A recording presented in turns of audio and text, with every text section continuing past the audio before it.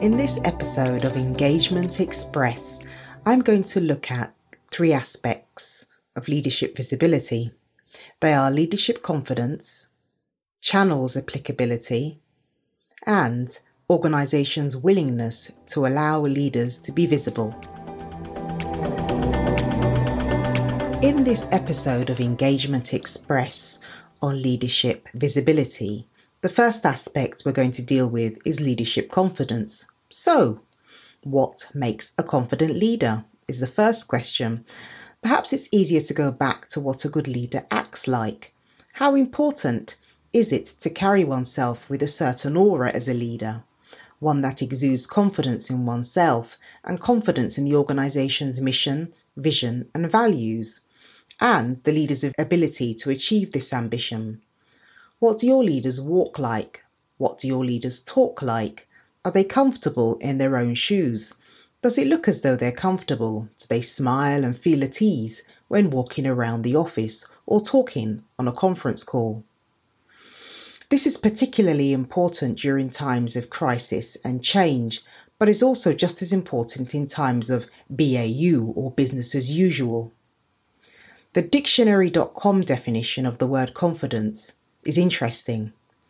It is the feeling or belief that one can have faith in or rely on something or someone. Now, the key part of this definition is that one can have faith or rely on this person. To have faith and to rely on someone means the leader carries a lot of responsibility. It's not for the faint-hearted. It's not weak or watered down. It's heavy stuff. Employees can smell confidence or lack of it a mile off. So this is so important.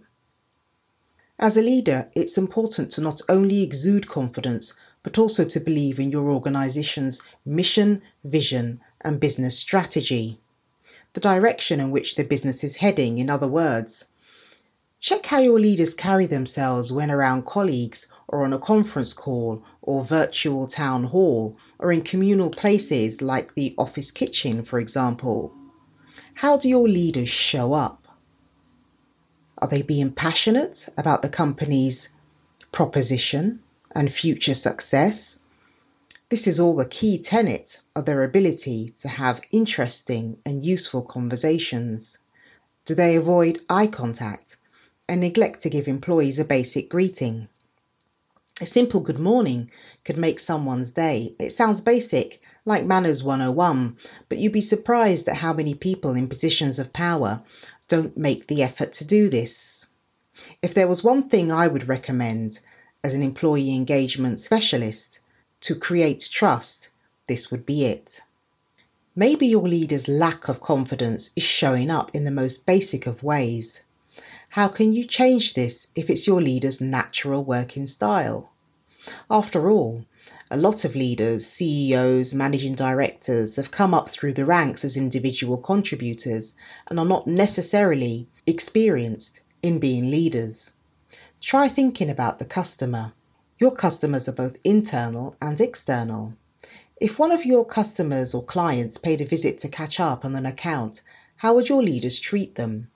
Ignore them as you're making a hot drink or walk straight past them in the office convenience? I don't think so.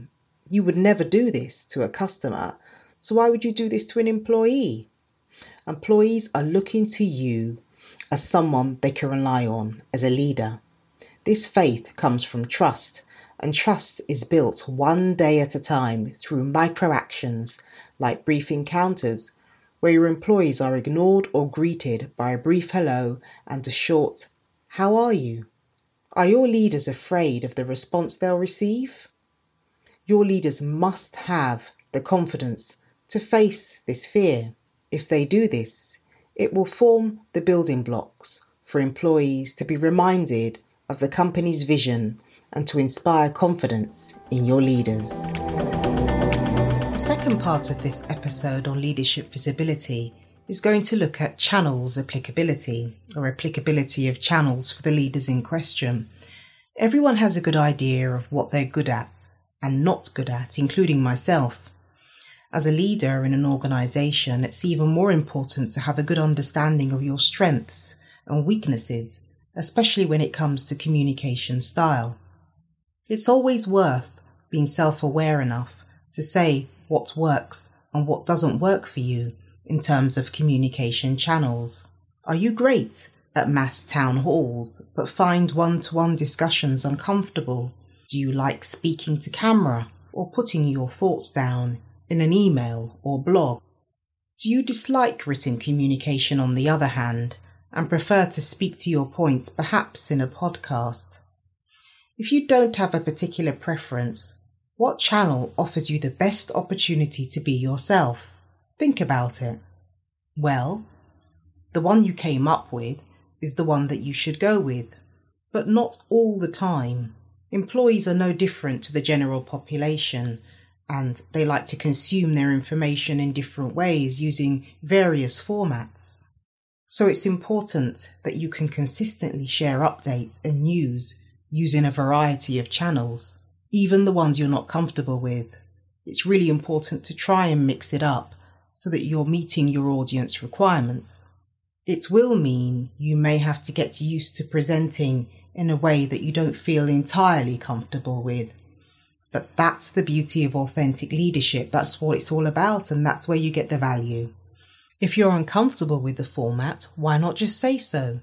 Your audience will appreciate your transparency, honesty, and authenticity. The third and final part of this Engagement Express episode on leadership visibility is looking at how organisations are willing to make leaders visible or not. Does your organisation support leadership visibility and making leaders visible? Are there many routes for leaders to regularly talk to employees about what they're currently focused on? I'm not necessarily talking about formal forums, but informal opportunities too. I've seen many companies that shield their leaders from regular interactions with employees, and this can be worrying. Let me give you an example. Are leaders encouraged to talk freely, to exchange information as they interact in the office environment with regular employees? Do they pay regular visits to various office locations? Do they walk around unaccompanied? I've seen many leaders being escorted from meeting room to meeting room by an entourage of gatekeepers who can be intimidating and off-putting for employees who may wish to speak to the leader but don't feel able to with an audience present, an audience that is typically quite senior too. This can be disconcerting for even the most confident colleague. Does your leadership team make an effort to reach across sectors, business units and functions, regardless of who works there? Typically, most leaders only focus on the industry verticals. This is where they spend most of their time and energy. But what about the functions, or support departments, as they're usually called? HR, marketing, legal, IT, facilities, and so on. Do they acknowledge and positively call out the functions as well as the core businesses? If your leaders are not visible, now's the time for them to be so. Make them visible and accountable, approachable, and enabled to focus their energy on supporting their employees as part of their business as usual or BAU activities. To increase engagement, leaders have to be visible. Without this important element in the trust puzzle, engagement will always be limited. Thank you for listening to this first episode of Engagement Express on leadership visibility. I'm really excited to be bringing you more episodes as we move forward. This is such an important topic and one that will grow and get more important as time goes on. We're moving away from traditional office cultures and to more remote working. So it's really important, more important than ever, to ensure that your leaders show up in the right way and are visible in the right way too. From my perspective, the key takeaways from this session focus on leadership confidence. How do your leaders show up in front of employees? How do they act? How do they behave? How do they talk? Are they confident? Are they speaking about the right things? Are they comfortable in their own shoes? Look at the channels that you have available to you. I'm sure there are more than one or two that you can look at. If not, then create new ones and ensure that you're matching the channels with the individuals appropriately. Not everyone can enjoy speaking in front of a crowd, and not everyone likes writing emails. Just use the variety of channels that you have at your disposal to make sure that your leaders have the opportunity to talk in the way that feels authentic for them. And thirdly, is your organisation willing to put in leaders out there? Are they willing to expose them to having regular conversations with employees? Are they happy to be visible? If not, can you do anything about that? Can you coach them? Can you make them feel more comfortable having regular contact and conversations with employees?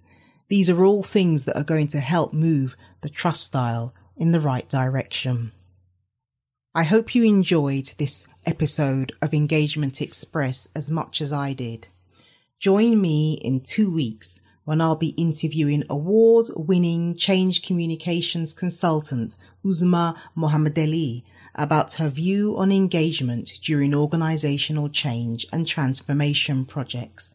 In the meantime, do reach out to me and let me know what you think about the podcast, or if you'd like to work with me further. My email, kateasiche@wheretolookcoms.co.uk, or look me up on LinkedIn at Kate Asiche. That's ISICHEI. I'd absolutely love to hear from you. And do remember, opportunities to engage are everywhere.